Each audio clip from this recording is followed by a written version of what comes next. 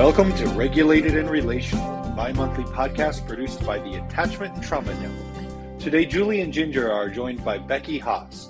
Becky is a nationally known trauma-informed training expert and talks with us about the role that school resource officers have in helping propel this trauma-informed movement forward in schools. Let's listen in. Hi, everyone. Welcome back to Regulated and Relational, our podcast produced by the Attachment and Trauma Network. I'm Julie Beam. And I'm Ginger Healy. And as always, we're excited to talk with you about all things trauma-informed. Today, we have a guest in the studio. Becky Haas has come to talk with us about trauma-informed schools and policing. Her background includes working with resource officers and administrators, as well as training all kinds of other professionals, both in schools and also in healthcare and law enforcement and the judicial system and other community organizations. Ginger, can you introduce us to Becky? Oh, I'd love to introduce you to Becky. Becky has a really long bio, and so I won't get to every little detail, but I do want to share with you that she is an international advocate and trainer. The work she led in Northeast Tennessee was recognized by the Substance Abuse Mental Health Services Administration in 2018 as a model for other cities to follow. In 2019, she co-authored the Building a Trauma-Informed System of Care toolkit for the Tennessee Department of Children's Services, and that toolkit has been featured in PACES Connection, Growing Resilient Communities, and it's been recommended as a practical tool at Johns Hopkins. And then from 2018 to 2020, Becky served as the trauma-informed administrator for a regional healthcare system, and prior to that, she was the director of a crime prevention program for the Johnson City Police Department, which she is credited for reducing drug-related crime in one neighborhood by 40% and creating a first probation program of its kind in Tennessee. I'm hoping we have time to touch on that because that is so impressive to me. But under her leadership, her crime prevention efforts have been noticed, and she has been awarded the Outstanding Crime Prevention Program of the Year for the Southern Region by the National Criminal Justice Association. She's the author of several sector-specific professional development trainings and has received 2 statewide accreditations in Tennessee.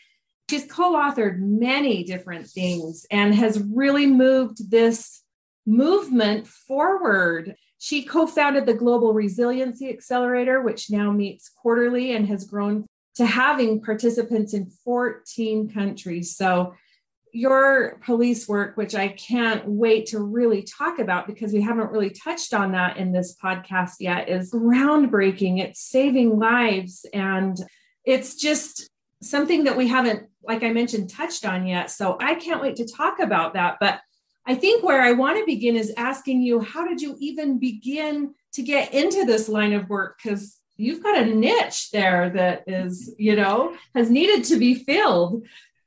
Well, thank you, Ginger. I never know what to share with people in a bio. I think I should tell people to say, this is Becky Haas, and she's been busy.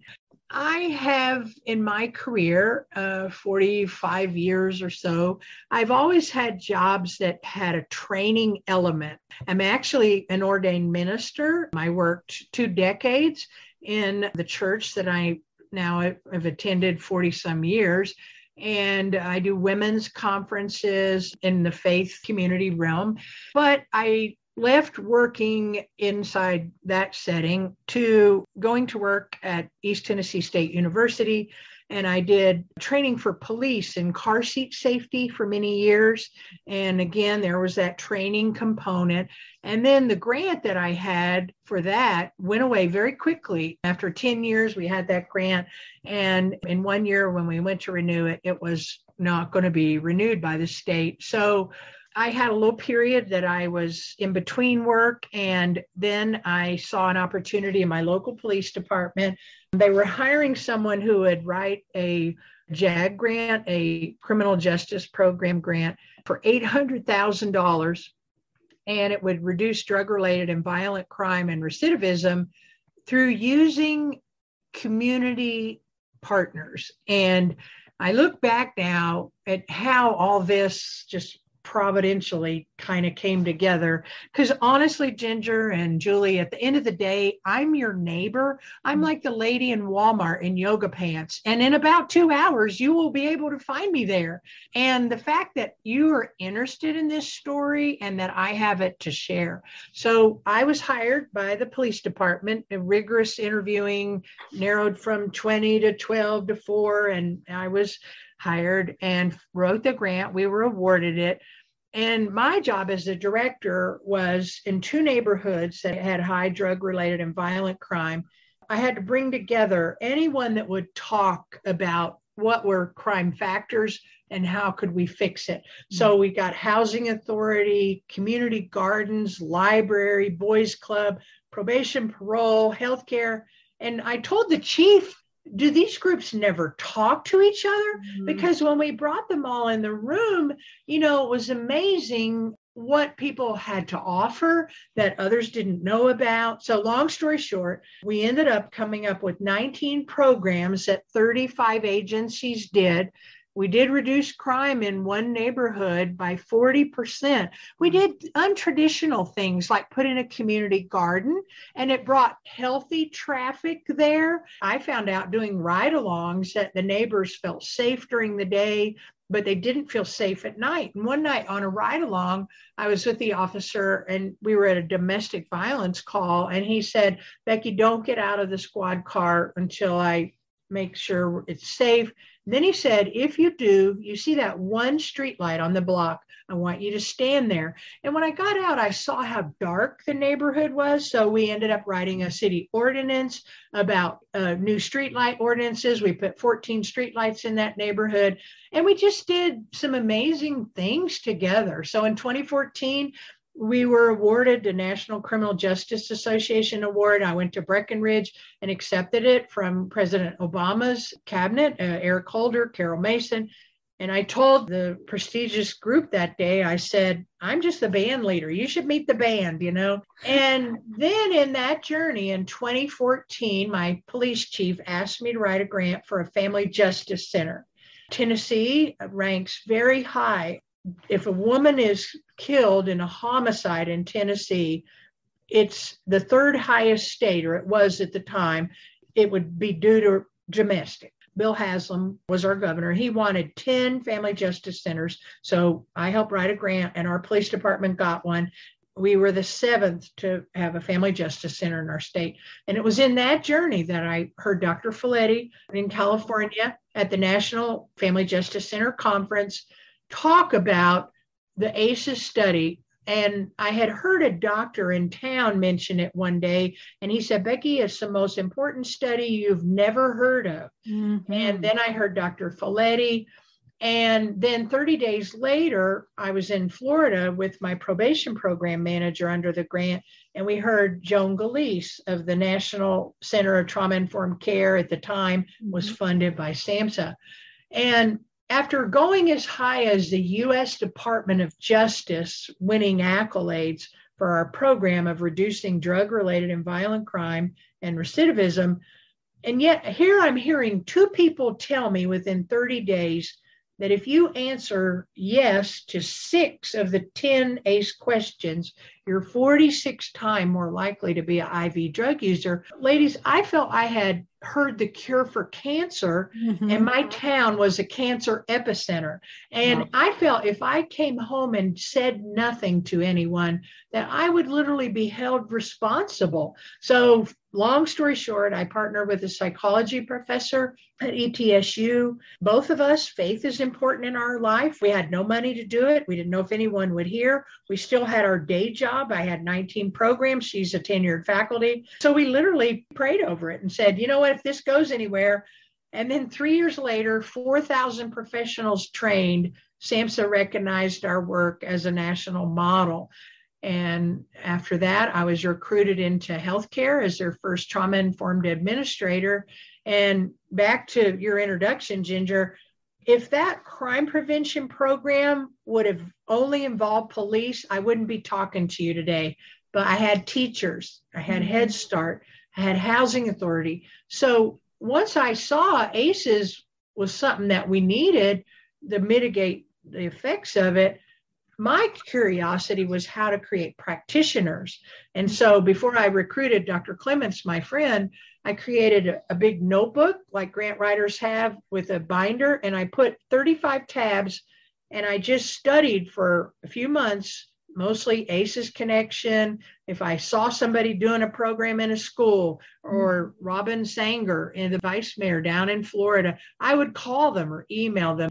So I filled my notebook full. So my keynote talk, I'll say I created the notebook. It's not as steamy as the movie, but it got the job done. And I was convinced that there was an application of using a trauma lens in all those settings. And I had no idea I would do anything ever that would be recognized or whatever. I just knew my town needed it. And I started putting it in judge speak, teacher speak, police speak, and creating practitioners. And so here we are today. Here we are. That's incredible. It gives me chills because we too, although ACN is not a faith-based organization, there are a lot of us who have that level too. So it's like anytime you hear something 3 times in a row, you're like, wait a minute, there was the ACEs for you. You still are training a variety of different sectors at this point. The one is in particular that we want to talk to you about has to do with education, because that's one of our strong suits as well, and specifically around combining that with what resource officers within the schools need to know. And we all know that anything to do with resource officers and school safety is a hot topic right now, right? So I don't even know how to start on this topic, but talk to us a little bit about how you train resource officers and school administrators and school safety that's trauma informed, and what your thoughts are there. Okay, good question. Well, in my journey in this, now we always know when we're having a conversation about trauma, you know, that we want to always give a speed bump for our listeners, that sometimes content is maybe intensive. It may be some of our stories. So here I was, busy as a bee, training and writing trainings in my town while I worked for police. And the last group I had not ever trained was police. I was a bit intimidated, even though I had been a police trainer doing car seat safety. It wasn't that, but I felt the topic might be some pushback. So one day, this is a little graphic. One day I heard a 911 call of a 4-year-old watching their mother being beaten. And what that 4-year-old never thought about was, by trying to save mommy's life, when the police come, now my daddy will go to jail. And in my mind, as a mother and a grandmother, I thought, you know, I sure wish I could pack along with police on that call, a counselor for the child or a social worker. But I realized that my best intervention that day to that child was a police officer, and that police officers needed to know what a difference they could make, because when they step in the room on a domestic violence call, they're the only ones that can focus the lens for the child that they did the right thing. This wasn't their fault. And that if they ever feel unsafe. So that was the day that I decided I had to write a training for police. So in my research about were there any practices out there, I feel like I'm really just the amplifier. My wonderful husband, who I've been married to almost 38 years, he's a little older, and he actually played my high school prom, but I didn't know him then. But he's a musician, and he can do a good Mustang Sally on his Fender guitar. If you know that, you're old enough to remember that. But it's the amplifier that makes the difference. And so I started researching and found, lo and behold, the International Association of Chiefs of Police, the National School Resource, all the police peers, they knew about ACEs. They had some things about it. In 2012, International Association of Chiefs of Police partnered with Yale University and wrote a toolkit for officers on how to reduce trauma on scene in age-appropriate ways for infant, all around child development, for toddlers. But I thought, nobody's talking about this. So I filled my training with peer-led information. The National Child Traumatic Stress Network, they have a brief on trauma-informed policing. So my training It's been post-certified in the state of Tennessee for 4 years now. Last year, I had an article about it published in the International Association of Chiefs of Police magazine, which is a global policing authority on increasing empathy in policing through trauma-informed policing. And in my research to put together training and from working for police 6.5 years, I knew that 80% of a police officer's job is somewhat boring and a lot like social work. And 15 to 20% of it is a horror, is adrenaline and a rush. And then I did research on the type of training police get. And much to my surprise, I found that 80% of the training is on use of force, on driving techniques. And so the amount of time on what they're doing, they had very little training on. And police are like every other kind of professional. They want to do their job well. Right. And so I felt that what we could do is just help police see, I love this quote, that if the only tool you have is a hammer, you look at every problem as a nail. So when I go in to train police, I'm just telling them, here's what we're doing, bringing you some new tools. And so I wrote a training, and now I have a train the trainer for it. I've trained Oklahoma City Police, Delaware State Police a year ago, Delaware Department of Education was creating trauma-sensitive schools, and they realized their 100 school resource officers knew nothing about trauma. So I went in and did a training for them. And so police, like I said, like any other professional, they want to do their job well. And I think we don't need to back away from approaching our justice officials. Schools are the perfect voice to go in and see the chief or see the sheriff, because every school and city chief, every county sheriff, school safety is a high priority. And so educational leadership are a great voice to come in and say, do you all know, about trauma? So that's kind of how that got started. Since the tragedies of Columbine and Sandy Hook and other schools, every president since those things have increased funding for police presence. It's the fastest growing area of policing there is. And looking at a report that was put out in 2019 called Cops and No Counselors, some studies were done about 1.7 million students are in schools that have police officers but no counselors. Wow. 3 million students are in schools that have police but no nurses. 6 million students are in schools that have police, no psychologists. 10 million students are in schools that have police and no social workers. Wow. And then a great piece that came from the National Center for Educational Statistics, they had an article in 2018 that said that 41% of public school teachers say discipline is high on the list of what they work through in the day. And many of our school teachers have more access to a police officer than other type of professionals that are needed. And so what my approach to this is, then let's make it a good fit. Let's make it a good fit. Let's let police officers understand about child development. And I've got articles from the National Association of School Psychologists in 2021. They had perspectives from SROs that were able to get trauma training. And this is what the officer said. Trauma-informed approaches are often not taught to school security, despite their close work with students. School security professionals believe that being empowered with this knowledge has the potential to influence how they work with students in the future. And then I have testimonials on my website of police officers that say this was effective. This was tools we needed. And so I want to really encourage your great audience, Julie and Ginger, to not shy away from bringing the police and school resource officers into this conversation, even in a greater way. When I'm training schools, I use and have been through training Trust-Based Relationship, TBRI, Texas Christian University, also Star Commonwealth. And in Star Commonwealth's training, they talk about the circle of courage, which promotes 4 platforms. And the number one platform is belonging. And if we think about belonging, police officers are often mentors in a school.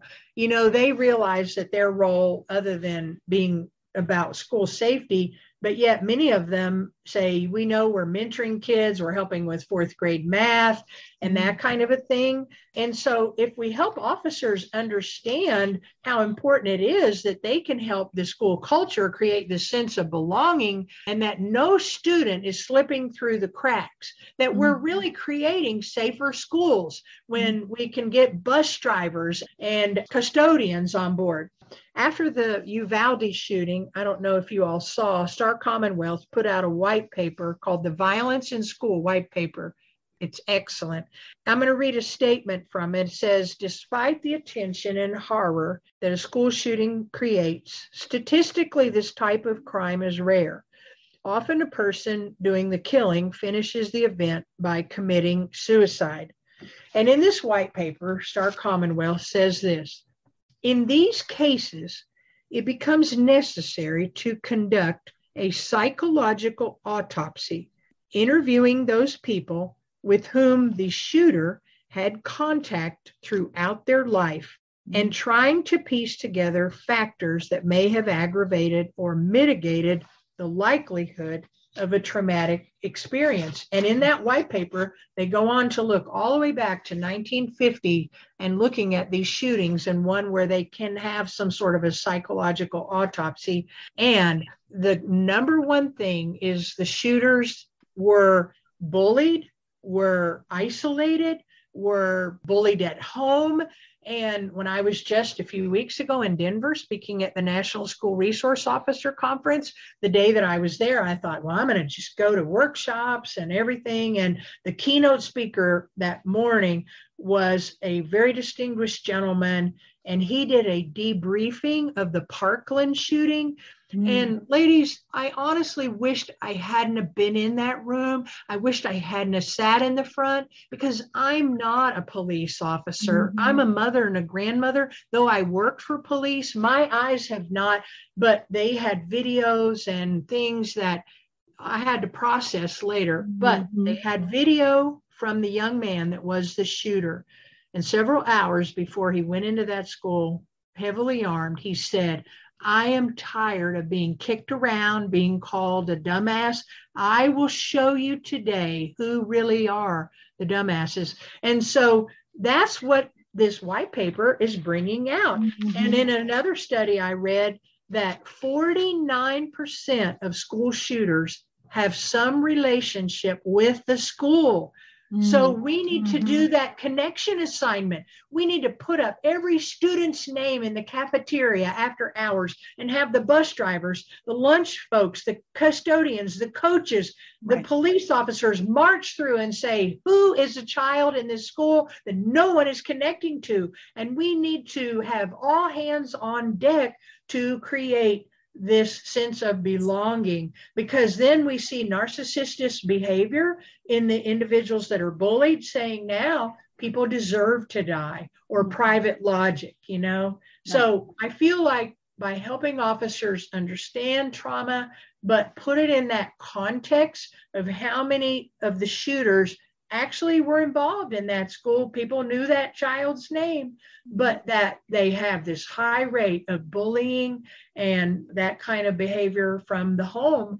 And we know in our ACEs training that one nurturing, caring adult. One caring adult. Makes a difference.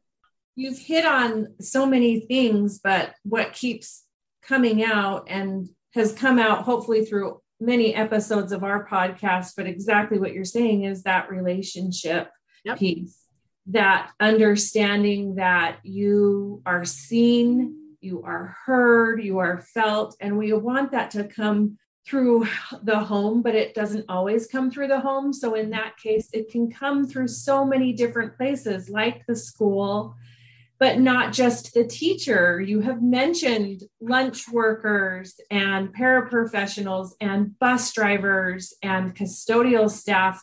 That relationship has the opportunity to be grown in so many places. I know at my son's school just recently, before school got out for the summer, it was their DARE graduation.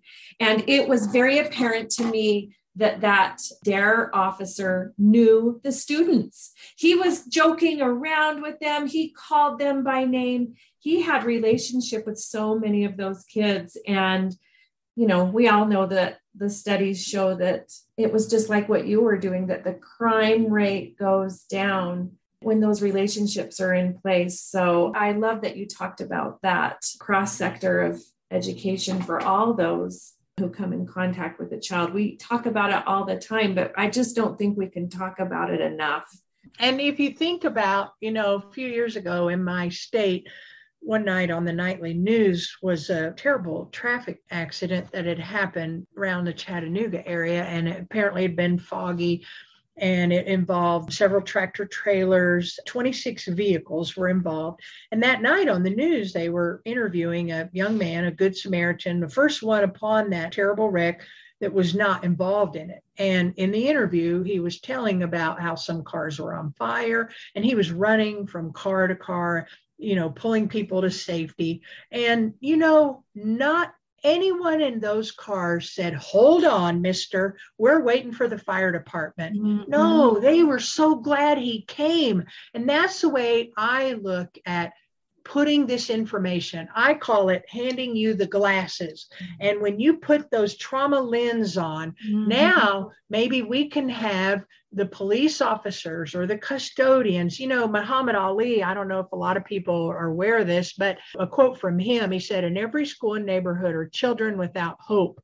No child is hopeless.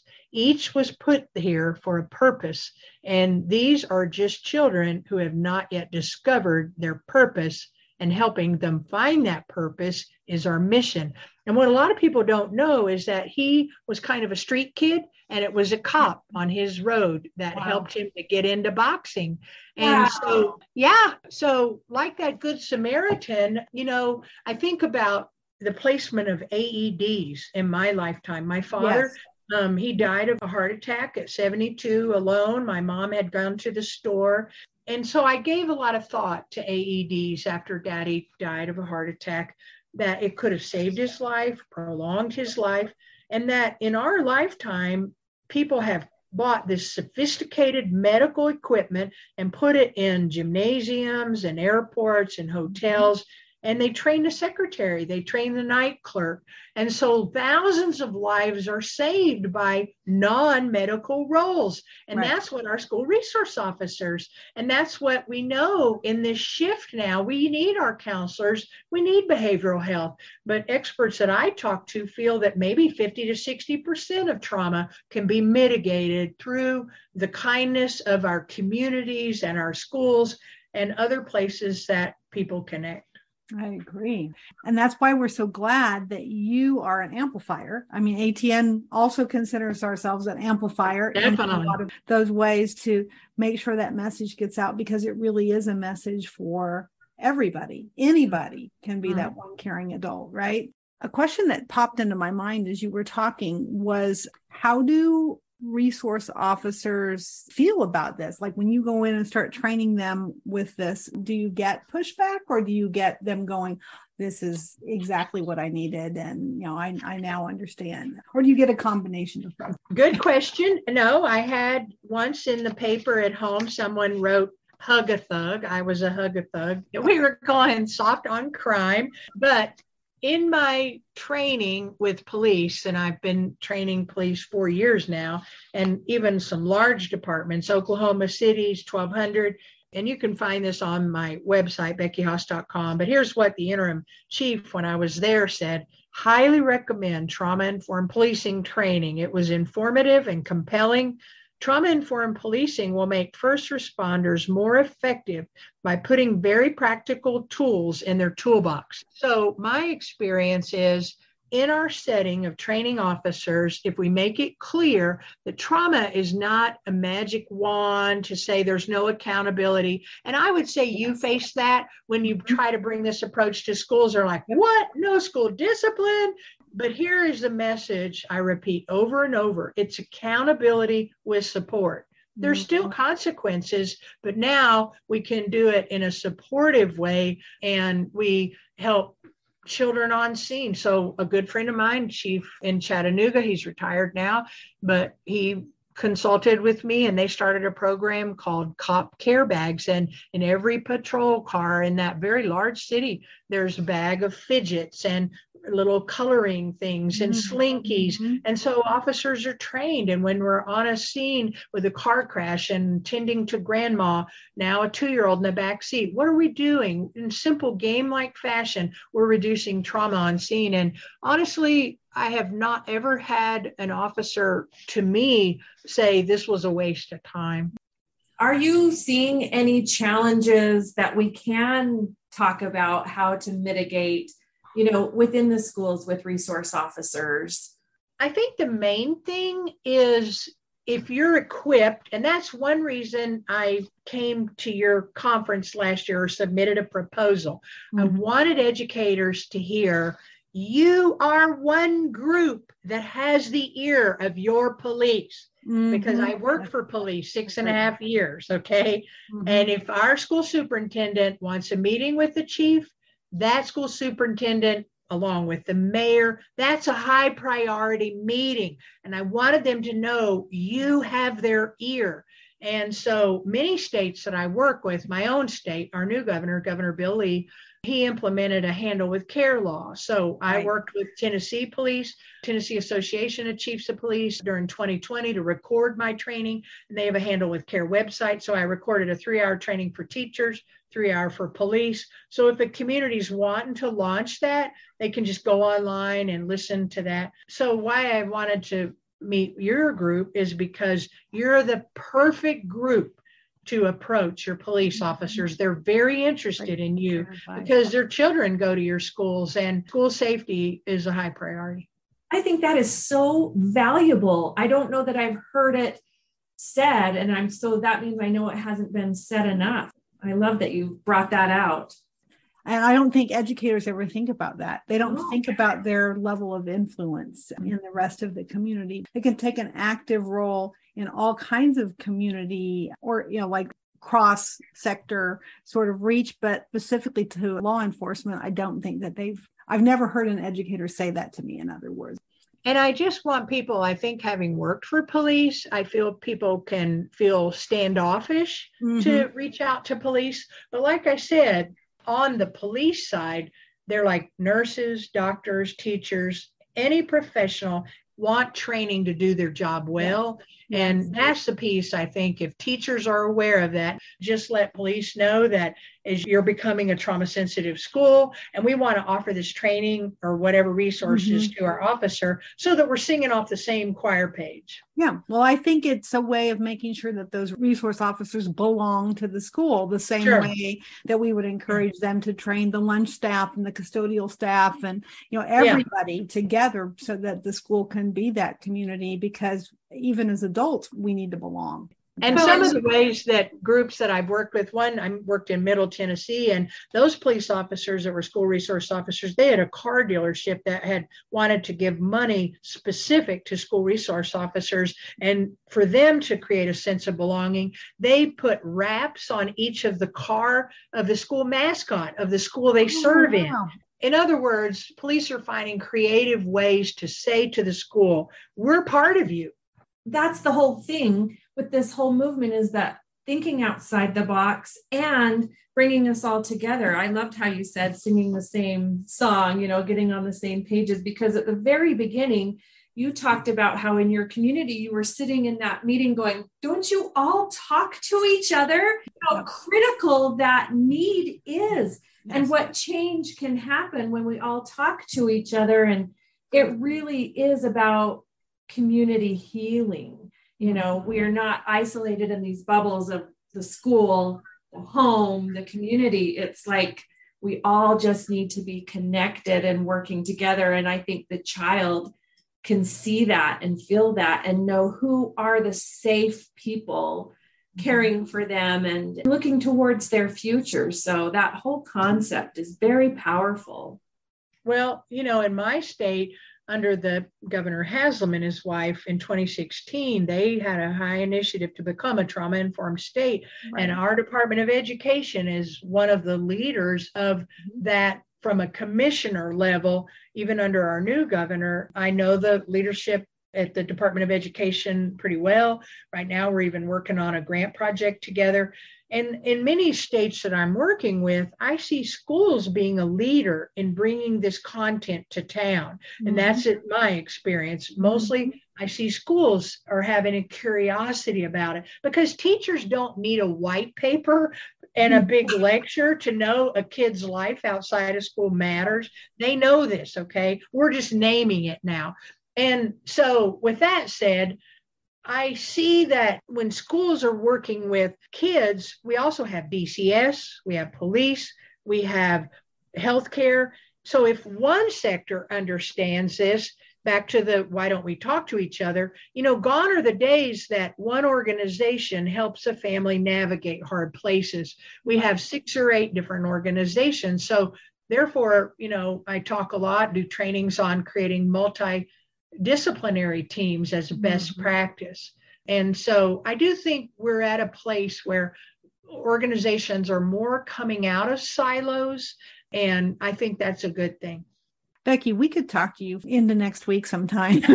Your experience is so rich, and you sing the same songs that we sing. We love to get together with like-minded folks. Let's keep talking. Maybe you should come back sometime and we can talk even more. Sure. I would love that. And to echo your sentiment, Julie, honestly, when I am with folks like you and Ginger, I feel like it's a family reunion because we truly see eye to eye, and so I really appreciate the work you all are doing. And I'm just honored that you'd reach out and I could be a part of this today. Thank you. Thanks for being here. Tell everybody again how to find you, and we'll make sure it gets in the show notes as well. Okay. Well, I have a website. It's just under my name, Becky Haas, HAAS.com. And you'll see types of trainings that I do, pretty, faith-based community, juvenile justice. And then you'll see testimonials of First Lady of Delaware, people that I've worked with, school superintendents, and then articles that I publish and stuff like that. So a lot of people feel like they kind of know me from looking at my website before you even meet me. And again, though, with all transparency and humility, I'm more surprised than anyone that this happened in my life. I think what's making this movement different is it is kind of grassroots. It's the moms and the grandmas and the foster parents. And we know we can do better. And we know there's better information and better science. And I'm just thrilled. So people can find me through my website, and there's a contact me page. Awesome. Thank you, Becky. Looking forward to the next time we get to talk. And I'm hoping that folks that are listening to this will reach out. Thank you. Thank you. Hi, everyone. It's Julie, and I'm announcing that registration is open for the largest gathering of trauma-informed educators in the world, the Creating Trauma-Sensitive Schools Conference 2023. This upcoming conference will be held February 19th through 24th in 2023, and it will be an asynchronous hybrid event, which is a fancy way of saying that first we'll be at the Hilton of the Americas in downtown Houston on Sunday through Tuesday, February 19th through 21st. And then there will be a virtual component of the conference on Thursday and Friday, February 23rd and 24th. Now is the very best time to register during the early bird pricing. And this year, everyone who purchases an in-person ticket to come to Houston will also receive the 2 days of virtual conference for free. And that means you get the access to the virtual conference for the 90 days after.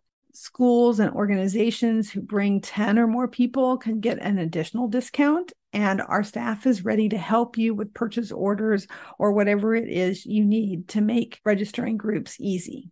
We have some amazing keynotes and special guests this year and over 70 workshops to choose from.